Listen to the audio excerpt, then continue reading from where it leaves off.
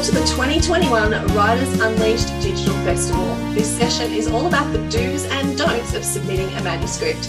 I'm very much looking forward to spending some time with such a range of brilliant editors. I'm your panel convener, Danny V, from the Words and Nerds podcast. Let's go around the grid and say hello to our wonderful editors who are joining us today. Anna Blackie is an editor at Pantera Press. She joined Pantera Press in 2017 and is an important part of the Pantera Press submissions and editorial team.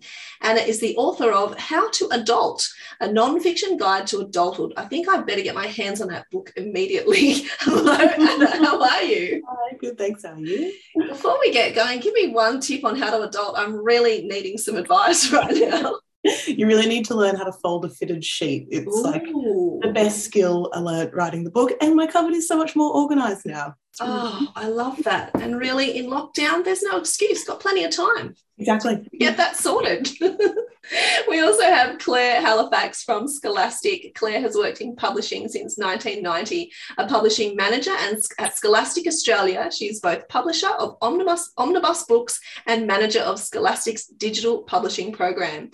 Claire has worked with Mem Fox, Libby Gleeson, Kerry Argent and Emily Rhoda. How are you, Claire? I'm okay. I'm okay. I'm hanging out in lockdown town and, you know, surviving. Almost sane.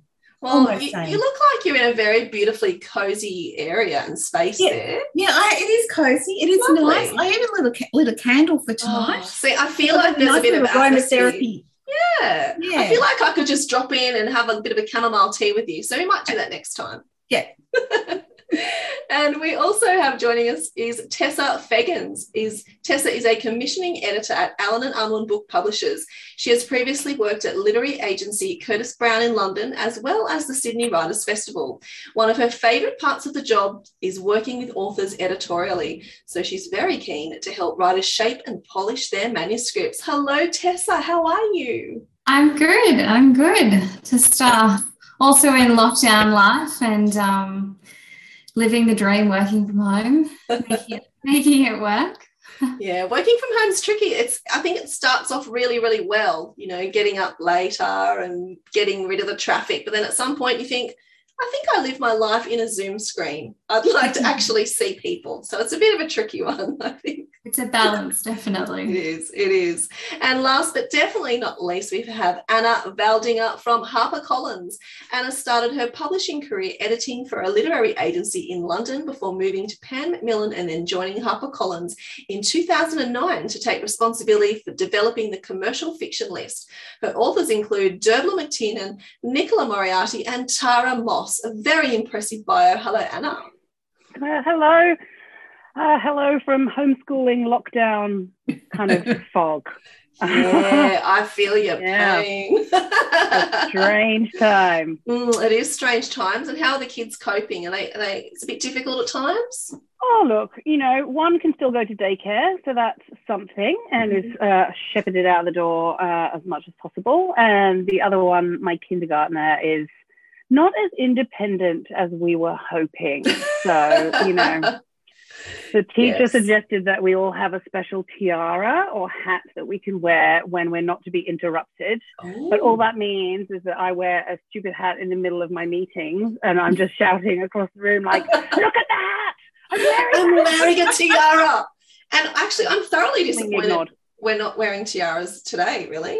I'm quite disappointed about that. Next time we'll have to do that. I feel like I maybe wanted an online order coming through from very soon. I think that's right. A top hat somewhere ferreted away.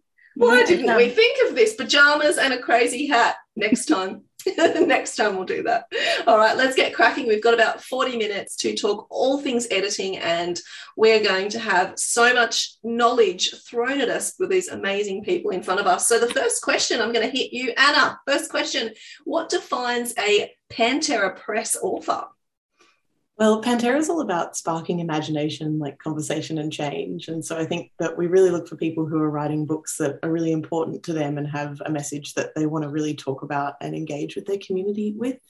And so I think we just look for books that our team really loves. We're quite a small team, so we always bring it to the whole team to talk about and sit there and kind of feel the passion for the book.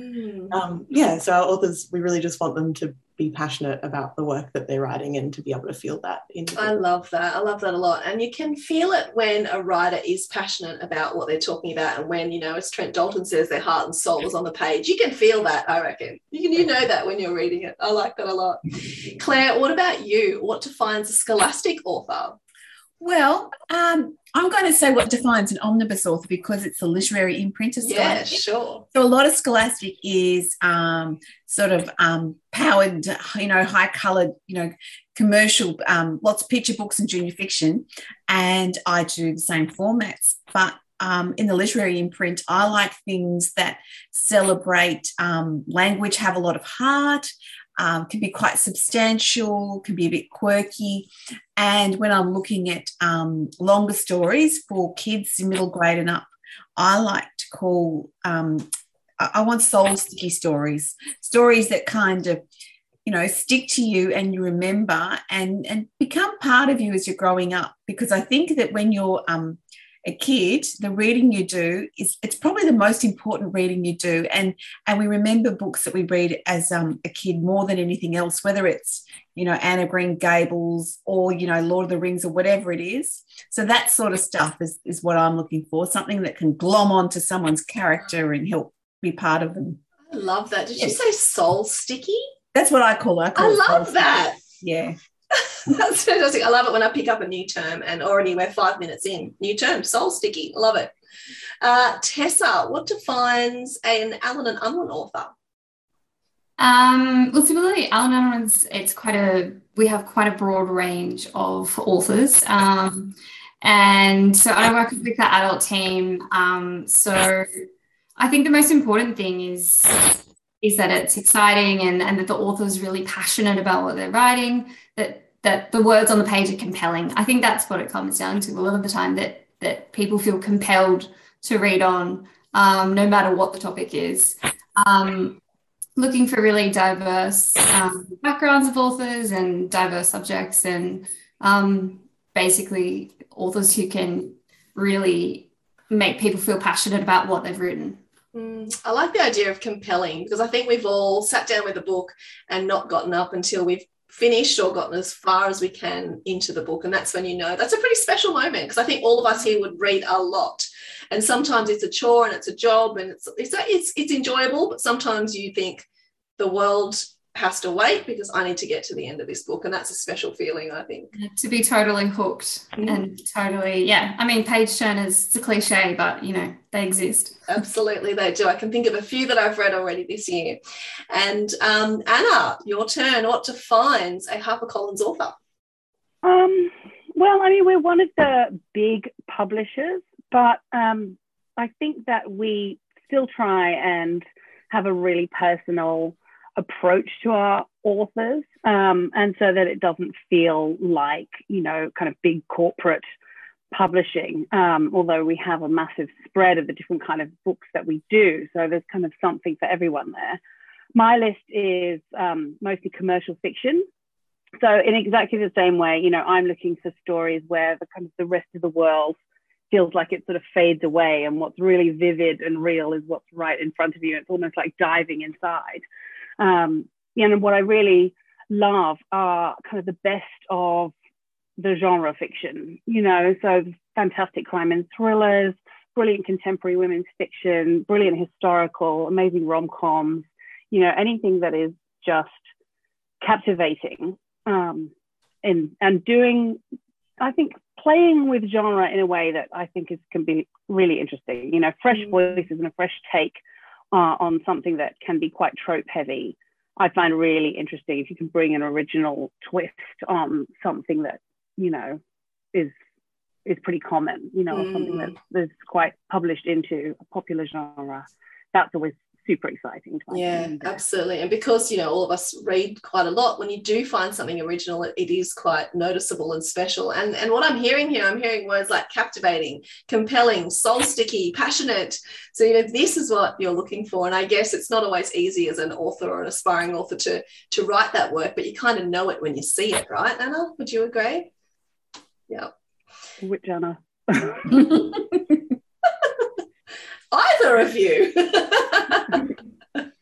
I think it's true, though. I think there is something about when you start, and the voice, you know, we talk so much about voice, and, you know, aspiring authors it feels a bit of a nebulous concept, I think, when they're like, but what do you mean by my voice? But when it just sings off the page and it just feels like it's got a really strong point of view and a really clear voice and a really clear perspective, then that's just what grabs you straight away, you know, rather than kind of meandering your way into the story. I think that can be a trap that a lot of writers fall into as they work their way in. That's Which is fine when you're drafting, but once you've edited, I think you want to get to the point where it's just off the basis straight away. Maybe a good word like transportative, like completely transport you. Yeah, I like that a lot, because it's hard starting a new book because you're into a new setting, new characters, you're trying to figure out what's going on, the writing style. And so when all those things fall away and become invisible and you're just immersed in the character, that's when you know it's a special book, and you're probably not going to get up from the lounge again until you're done. I've done that so many times. Ignore the family. I'm here till 3 a.m, people. Leave me alone. Anna Blackie, during a pitch or a manuscript submission, what should authors do? What are the key things they should be looking at doing? One thing I always really like to hear is comparison titles. I think it's really important to be able to hear when an author can kind of place themselves next to other books in the market. Something that always worries me is when someone's like, oh, I don't know any other books that are like this, or I don't read. That's something that freaks me out a little bit when I'm getting a pitch. So I think being able to kind of assess what your work is from an outside perspective is a really important thing when you're pitching, and being able to see like what the merits of your book is and how you would sell it to someone else. And it seems really obvious, but if you want to be a writer, you need to be a voracious reader, don't you? Definitely, especially in the space that you're trying to write in, to understand like what those tropes are and what the popular themes are at the moment, and being able to see what other people have done really right, and to know if you want to subvert those themes. I mean, you can't do it if you don't know what they are. So. That's it. Yeah, it's interesting. But yeah, I think you write better too if you read better, because you're sort of, you know, getting all that knowledge, even if you don't know it, when you're reading about character or, you know, how it's written and voice and narrative. Hopefully that's downloading in your head as you're reading. Claire, during a pitch or manuscript submission, what should authors do? One of the important things I think is pitch to who you're pitching to. So sometimes I can get pitched to, and it's a book that's just so far from what I would publish. And my advice to people is always, if you've got a story, like finding a comparison title, go into a bookshop and go and look at the imprint pages of people who are publishing like that, so you can really make the most of your pitch. I sometimes have people pitching me educational titles because of Scholastic, but Scholastic is not an educational publisher. And I think, well, I can't help so much then.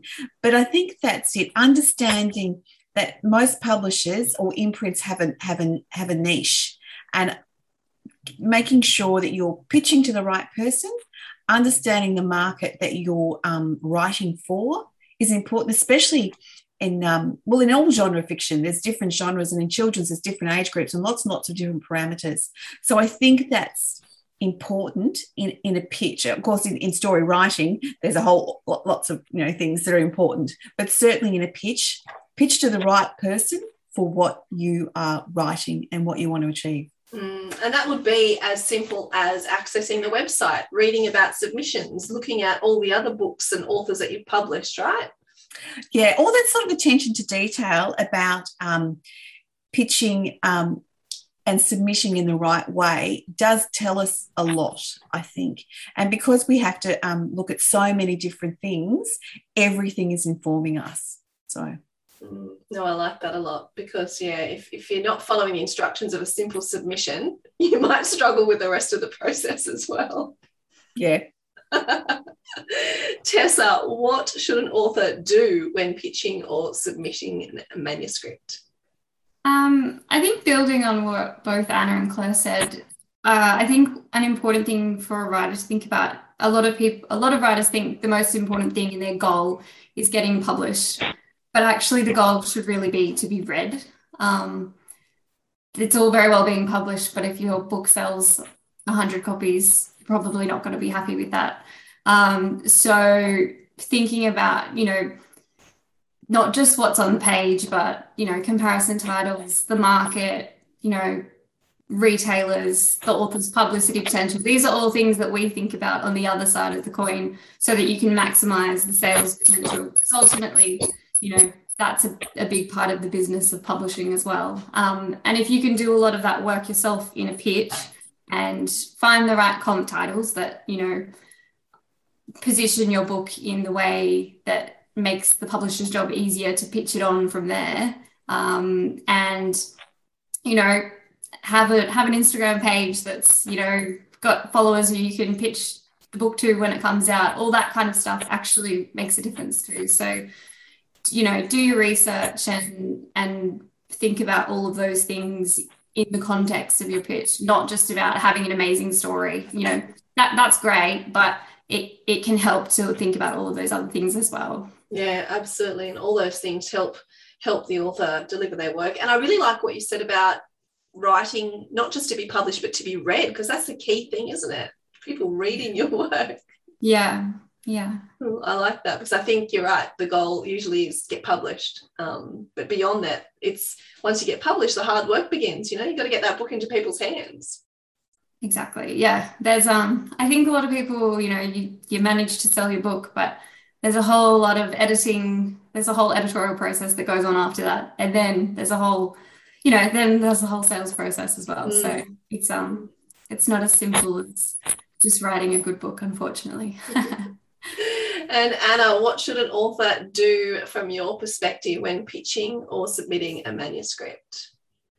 Well, I completely agree with what everybody else has said. I mean, that's spot on. And I would say, as well as building up your kind of potential readership on social media, I think it can be really useful to join in on social media in the kind of writing networks and spaces as a reader, as a reviewer, and make those connections with other authors as well, so that you kind of start understanding, I guess, how that space works.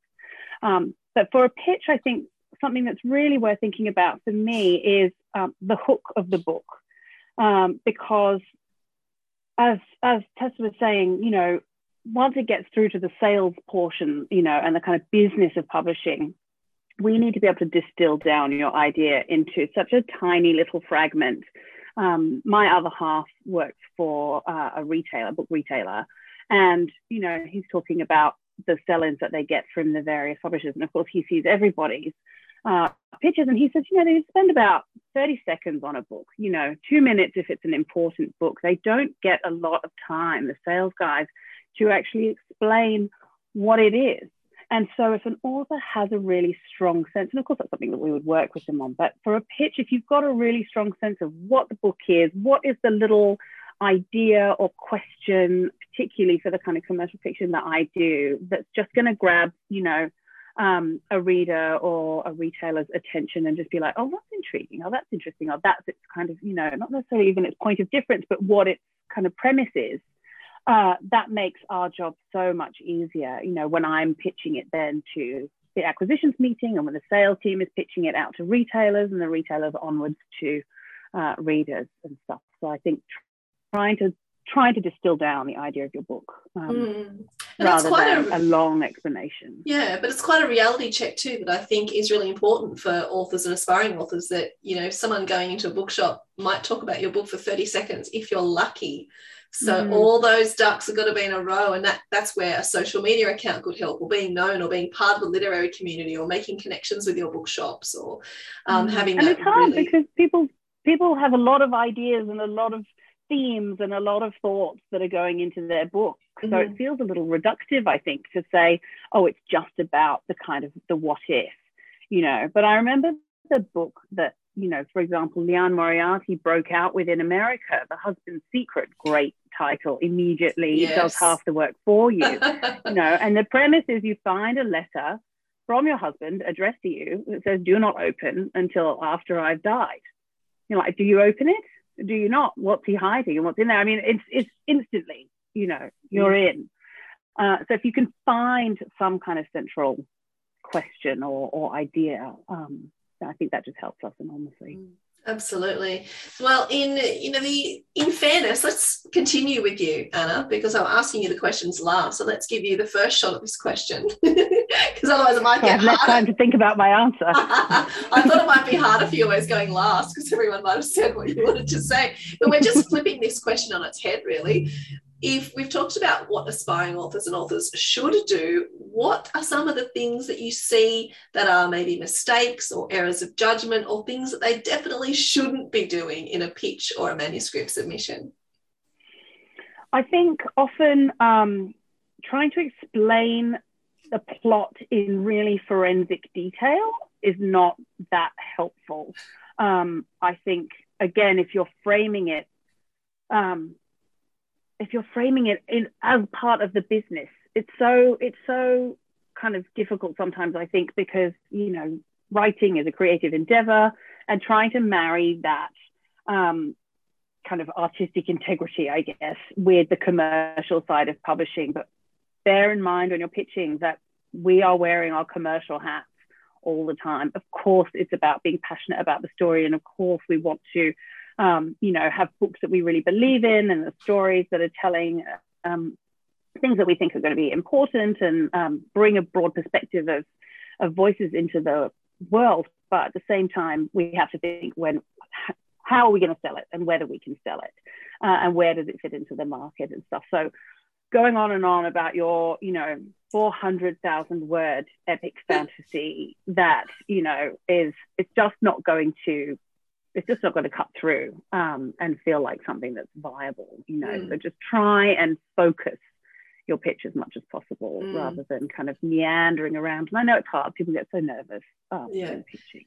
But it's interesting too, because some pitches are 5 minutes. And so I actually think they're the best pitches, because you have to get straight to the point. You can't meander on for 15 minutes. You have to think, what is the hook or the crux of this story? Because I've got 5 minutes, and it's the fastest 5 minutes of your entire life. You blink and it's like, oh, it's done. Great. Do you find that? Try and hook our attention, I guess. Yeah. Do you find the shorter pitches are often the ones where you get to the guts of the story?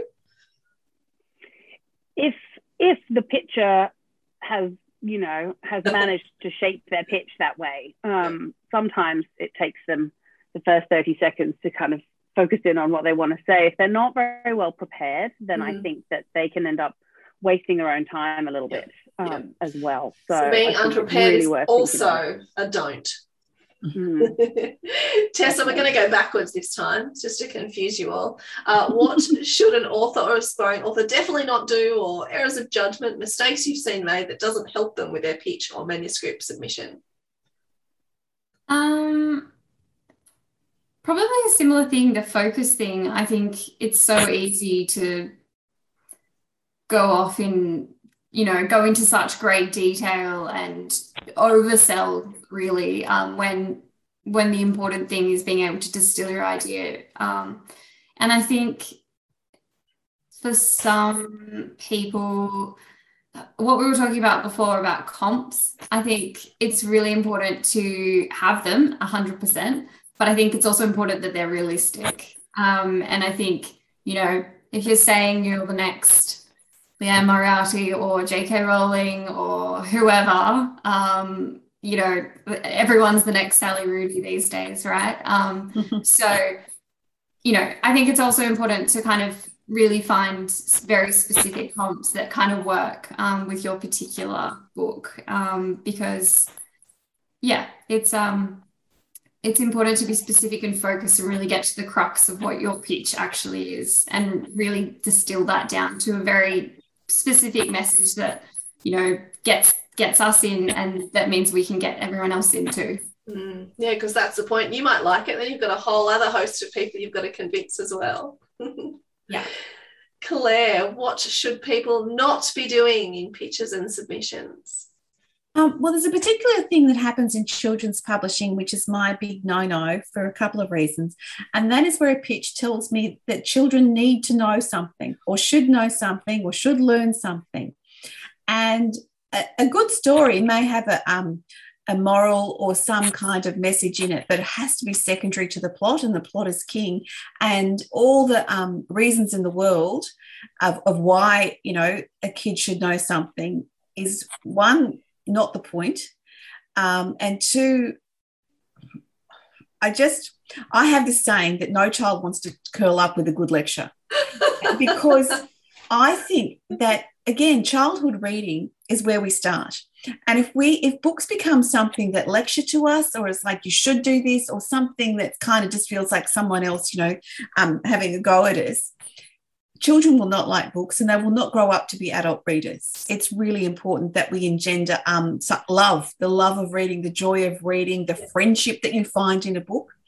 So, and great if there's a message or something else, but where someone comes as a kind of, I'm not coming to you as a writer, but as a parent or a teacher, and I'm going to tell kids to clean their teeth or do something else, I'm out immediately.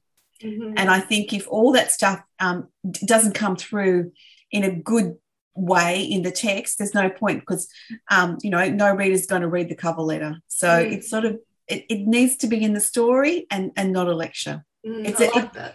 I think it's probably quite particular to children's publishing.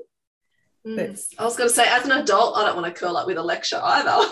No, and I love nonfiction. I love learning things, but it's and books can be informative, but there is this sort of should monster that happens sometimes in pitches and submissions, and that's a big no for me.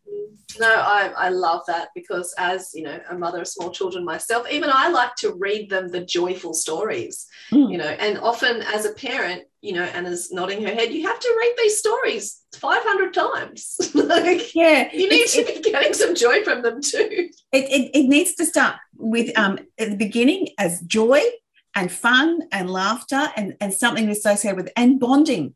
Yeah. Not lecturing, but all those lovely bedtime stories, Mem Fox in particular writes so beautifully. That's all about bonding and love and comfort and sanctuary. And that's where we start. And if we start to learn that books are just someone else telling us to pick up our socks, why would we go there? I agree. And right now, living in lockdown life, I think we could all agree that a little bit of joy, a bit of extra joy in our lives would not go astray. Yeah. Anna, what about you? What are you seeing that people shouldn't be doing, mistakes they're making, errors of judgment? Something that I've been noticing a bit recently is people who have had their work edited before they've pitched it, which is always a good thing when you're drafting and working on it, and if you have better readers helping you, but then thinking that entering into the publishing process, they don't need any editorial work afterwards. And that's something that is scary to hear in a pitch, because that's kind of a major part of the publishing process. Here is my finished book, Anna, can you please publish it? Publish it immediately. So I think it's kind of people who don't have a full understanding of what the publishing process is, and also aren't willing to accept feedback and can't see how collaborative a process it is. Mm-hmm. And so I think it's about knowing that a publisher can bring a lot to your work and being open to suggestions and feedback, and knowing that publishers aren't out there to destroy the book that you've worked on, but to help make it better and to help it be read by lots of people and to sell. So. But it's going to be different for every publisher too, because if I've got my beautiful manuscript edited by someone else, it's going to be edited differently if I give it to Harper or Alan Unwin or Scholastic or Pantera Press. Like, you're all going to have different perspectives on it. And there are things like style guides. Like, sometimes you have to edit it to make sure the style is right, which is like a simple thing and something that a lot of people don't know about when they come into the publishing process. Interesting. Well. And that's a great segue, Anna, because I want to talk about feedback now. So we'll go back around and start with you again this time, Anna Blackie. And I'm really interested in feedback. I love the idea of feedback, but it's not everyone's cup of tea, as we've just been speaking about. So I wanted to ask, what would be your advice as an editor for authors or aspiring authors in regard to accepting that feedback? What should authors or aspiring authors be thinking about doing when they're given, track changes or verbal feedback or whatever? How would you in an ideal world, how would that person be accepting and reacting to that feedback? I think the first thing is knowing that track changes are scary, even if there aren't a lot of changes in your book, because they honestly look terrifying when you receive a manuscript with red all over it. And I think knowing that it always looks a lot worse than it is. Like, every comma has a red line under it. So it's like, just It's okay. It's not a big deal. But I do think it's what I said before about publishers and editors aren't there to destroy the thing that you've worked on or to change it monumentally. It's about elevating it to be the best it can be and adding a fresh set of eyes to something that you might be a little bit too close to. And yeah, I think it's about knowing that the people that are working with you on your book are there to help and that they really want it to be as good as it can be. It's about the work, isn't it? It's not about personally you as an author or how well you've written this chapter. It's about the work and getting that work into as many people's hands as possible. Yeah, and I think at the end of the day, people don't take on a book that they're not passionate about or that they don't believe can do well, and that's something to always keep in mind when you're going through your edits. Yeah, absolutely, because it's obviously a very competitive market. So, yeah, I think that's a good thing to keep in mind. Claire, feedback, tell us all about it. Oh, it's so important to be able to take on feedback. Again, as Anna said, we're all there to make the book better. It's only about helping. I'm finding, and I don't mind if someone's had something edited beforehand, because in some ways they're trying to present best foot forward to get through the submissions process. But as long as they understand that we're not a printing service, that we will be working with them in all sorts of ways, and it could be minor ways, it could be major ways, whatever way it needs to be, but that the collaborative process and creative process should be a joyful thing, even if there's lots to do, because often when you get the chance to revisit something, that's fantastic. I have found a few times that I've had, and it's usually new authors, just won't take any feedback. And the problem with that is, again, that everything is information. So it says, okay, well, this person's quite hard to work with and they're not being involved in the publishing process. So it makes it less likely that you will do more books with them, because it's competitive and because there's so many people in a queue. You will tend to say, well, okay, well, that's not working for me, because publishing is this process and not a printing service. And that's hard. One of the things I think is useful to understand, that even whether people's had something edited professionally or not to get to submissions, they will have had a lot of offering different feedback and subjective feedback from writers' groups and everything else. So sometimes I also find that, but my writers' group said X, and it's also subjective, and ultimately the only editor that really matters is your publishing editor, because you're working on a commercial project together. Mm-hmm. So I think you just have to accept, if you want to be published by a publisher, that is what you're signing up for. And the publisher side of things is marketing and distribution and all the things, but absolutely creating a book with you and not against you. I like that. But I do like that, with you, collaborative, and separating yourself and thinking, no, it's all about the work, because, the best creative endeavors, particularly with publishing, the best work is done collaboratively with all those different minds and experts going into making the work the best possible thing it can be. It's a conversation, and usually conversations build into something, greater than the sum of their parts. And that is a joyful process, hopefully, for everyone. No, I love that idea, the conversation. It's nice. Tessa, what about you? Give us your feedback tips. I think it's important to remember that the people who you're working with in a publishing house took you on for a reason and are passionate about your work, and there's literally no reason why they would do anything to jeopardize your manuscript, because it's not in their interest either. I also think there's, maybe this isn't necessarily recognized enough, but if someone's job is as an editor, then you as a writer should probably take their advice, or take into consideration the fact that this is someone's job and they've been doing it for a while, and it's a vocation. So that a professional editor is someone you should be working with and be really keen to collaborate with in that sense. I think it's also really important to keep in mind through the whole process, before you get published and once you're in the editorial process, like be really open-minded about your manuscripts. It's a work in progress all the way through. I once gave a talk to a writing class where one of the students said, oh, well, if I have to, I get my manuscript deal, I sign a contract, and then I have to have a structural edit, a copy edit, and a proofread in-house. Is there any point in getting an editorial consultant to look at it before I submit it? And obviously that's sort of a balance of, you only get one bite of the cherry often to kind of, get your foot in the door with a publishing house and get your contract, and you want your work to be as good as possible before. So yes, you will have to do a lot of work to get published in the first place.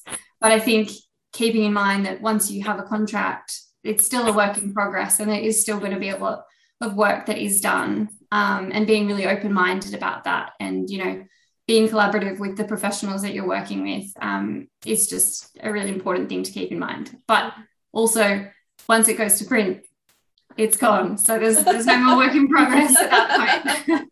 I like that. And I've heard that, art is never finished. It's only published or framed or put aside, but it's never finished. I like that. Anna, tell me about feedback. Oh, look, and apologies for the busting toddler. Oh, we love cameo appearances. It's not a Zoom meeting unless there's a cameo appearance from a family member, so thank you for ticking that box. Life goals are to be that guy on the BBC whose kid just came charging you. Could be me. We're not finished yet. Oh, exactly, yes. There's no guarantee that there's no more else coming in. I would say that it's really important for authors to understand that it's going to be emotional. I heard something from, I think it was an actor talking about getting direction, but I think it absolutely holds up for editorial notes and feedback. And certainly one of my authors did a very funny Instagram stories, sort of taking everyone through the emotional roller coaster of getting the notes that I had just sent her. And, and I think step one is you're an idiot. And then step two is I'm useless. And then step three is there's probably something here. Let's get to work. And I think that it's okay to go through that process. And I think that's completely reasonable. But understanding, as everybody has said, that it is a team. We only bought your book because we see the potential in it. And, we want the book to sell.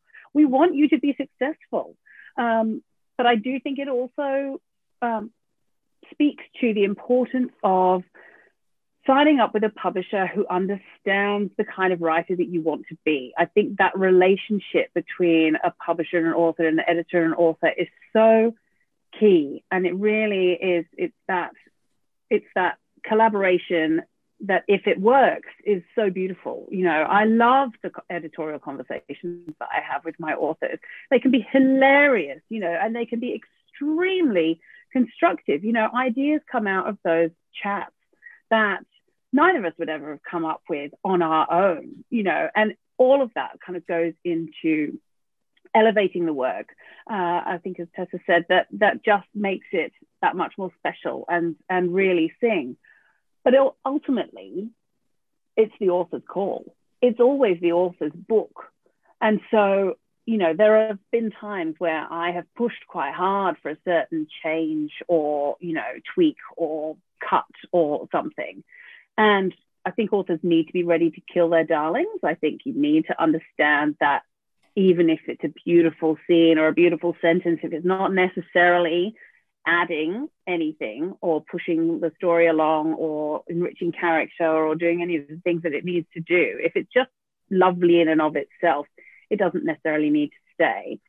But, it's not my book. It's not my name on the book. So if an author absolutely kind of can't let something go or put their foot down, maybe it's just that it needs to be integrated a bit better, or that there is an element there that needs addressing without necessarily having to hack and slash. So there's probably a compromised position that can be found. I have worked with authors sometimes where they have just flatly refused, and you've kind of copy edited or really kind of gone deep for the structural on a book, and the author has just turned around and said, no, I'm just not doing any of that. And it's just crushing as an editor because, you know, you pour in a lot of love and care and thought to trying to make it better. And so that does make it quite difficult.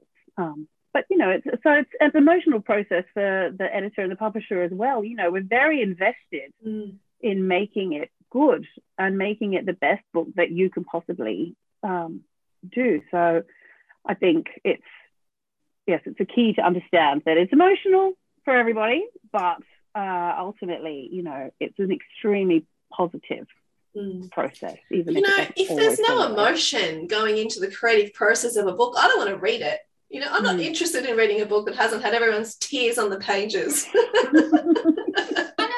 It's kind of a bit of a trust thing. It goes both ways as well. Like, you want the writer to be trusting the editor, but the editor also has to, you know that it's the author's work, and trust that, you know, they know what the heart of the book is as well. So it is that trust relationship between the two, definitely.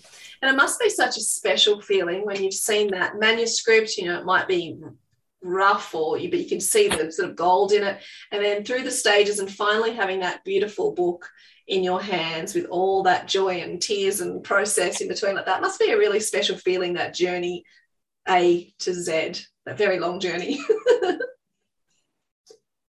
Must be special. Getting a finished copy of a book that you've worked really hard on in your hands, I think it never gets old. I don't think. And seeing positive reader reviews and great feedback, and the author getting the recognition that they deserve, you know, it's just, I mean, that's why we all do it, I think. Which is another great segue, Anna, because my final question is, why do you love to edit? And I want you to sort of add in the joy you get and the challenges you get and why you love it. So let's go backwards again. Anna V. Oh, I think, well, it's a weird metaphor perhaps that I always use to describe my job and kind of my role. But I think that you're kind of a midwife for the author's book baby, you know, and it's, you know, it's your job or my job to really make it as joyous, as I was saying, you know, an experience as possible. And, you know, it's the best job in the world. I get to work on stories that I just think are brilliant, you know, and that capture my imagination, and characters that capture my heart. And I mean, that's just such a privilege. And then also to work with authors who are smart. I respect them enormously. I respect their creativity. I could never write a book. I don't have that in me at all. I'm amazed at the stamina, the perseverance, and the talent that goes into doing it. And it is just so wonderful to be part of that process and feel like you've contributed, and also to be able to bring what I think, you know, are brilliant, talented authors and present them to the world and see them go out and have their work published and be read and be enjoyed. And I mean, and build a career, you know, over several books. It's immensely special. It sounds like it. Tessa, why do you love to edit? Challenges, joys, if you have either? I think editing is this kind of really fun mix of reading and writing, which is hard to find in other ways. And, you know, as someone who's, you know, always been a big reader, it's such a privilege to be able to have a job where such a big part of that is, you know, spending so much time reading and interrogating and helping kind of clarify someone's idea into something that really resonates with an audience and can really, you know, capture people and transport people and transport them to different places that, you know, take them out of their everyday lives. And yeah, working with amazing people, you know, there's no one type of personality that is an author. They're all completely different, and, you know, it's so amazing to be able to work with such a variety of people. And yeah, it's a great job. It sounds like you all are very passionate about it. And I think that comes through, obviously, in all the work and in the publishing houses that you are working in. Claire, tell us about you. Why do you love to edit? Joys, challenges? Oh, well, it's mostly joy. It is hard work. It is emotional, but I get to spend my days immersed in story. And I started as a reader as a young child. I studied literature and writing at university, and I spent most of my life matching things in between, and then working in children's publishing with picture books. I also studied art, not as an artist, but, theory and whatever. And so I get to do all the things that I love and put them all together to help other people, one, to create a book and midwife a baby and everything else. But also at the end, when you have that book, you are sharing that someone's work that we've polished and helped, after the gestation into the world, that then goes to readers who are going to share in that joy, who are going to fall in love with characters or language or everything else that we've experienced. So every part of it is sharing something really wonderful, and to have that as a job is it's a pretty big blessing, I think. Yeah, it's hard. It's hard at times, definitely, and you can have your head immersed in so many stories. And I have the weirdest dreams ever. But I love that's for a whole other episode, I think. But it's to be able to spend your time producing something that means so much to the creator and to the reader it's pretty special. You don't want to give that up. Special. It is special. Yeah. I love how we've now turned this into midwifery. This is the midwifery series it is. Of editing. I love it. Midwifery. Yeah. I love it so much. And book Anna, doulas. Yeah, that's the book doulas. Oh, I'm going to have to tell Writers Unleashed we changed the name of this particular panel.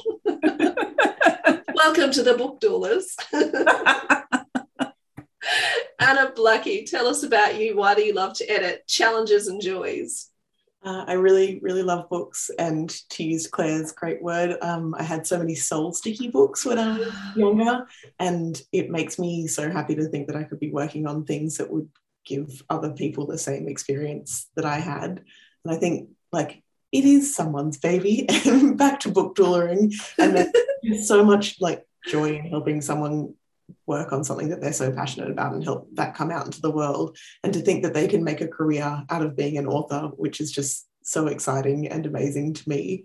And there definitely are challenges when you're working with someone's baby and watering in a vacuum as well. I think sometimes that's the hardest thing about editing, is that you're working on this project and you don't know how someone's going to respond to it until the very end of all the work that you've done.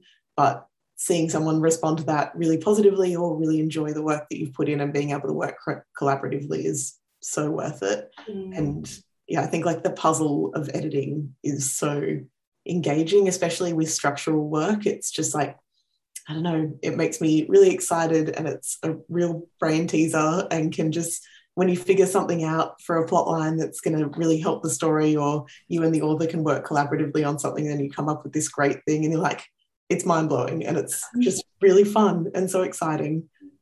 I love all of that, and it's been such a privilege to be able to convene this panel today, and I knew it was going to be a great chat. I knew that I was going to learn a lot, but besides those beautiful words that you've been using, compelling, soul-sticky, passionate, the tears on the page and the emotion, what's really struck me is how much you care about the work that you're doing and how much you care about the manuscripts you're getting. And we've turned it into babies. Our books are our babies, and you are the midwives of these books. So it's really come through, and I think that's really special, that not only are you looking at all the obvious things of how selling the book and getting it into readers' hands and making it readable, but there's that real beautiful care factor, which I guess comes from the passion that you have for the work that you create. So I think that is really special. So I think any authors that get to work with you are very, very fortunate. And I feel fortunate to have been able to speak to you all today for the wonderful 2021 Writers Unleashed Digital Festival.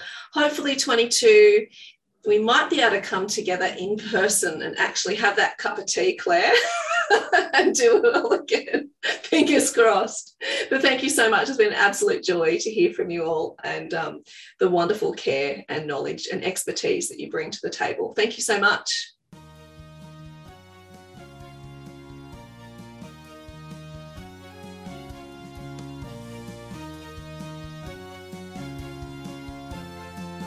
Thank you for listening to the Words and Nerds podcast. We'd love to engage with you on social media. You can find the podcast on Facebook, Instagram and Twitter, Danny V Books, Words and Nerds podcast.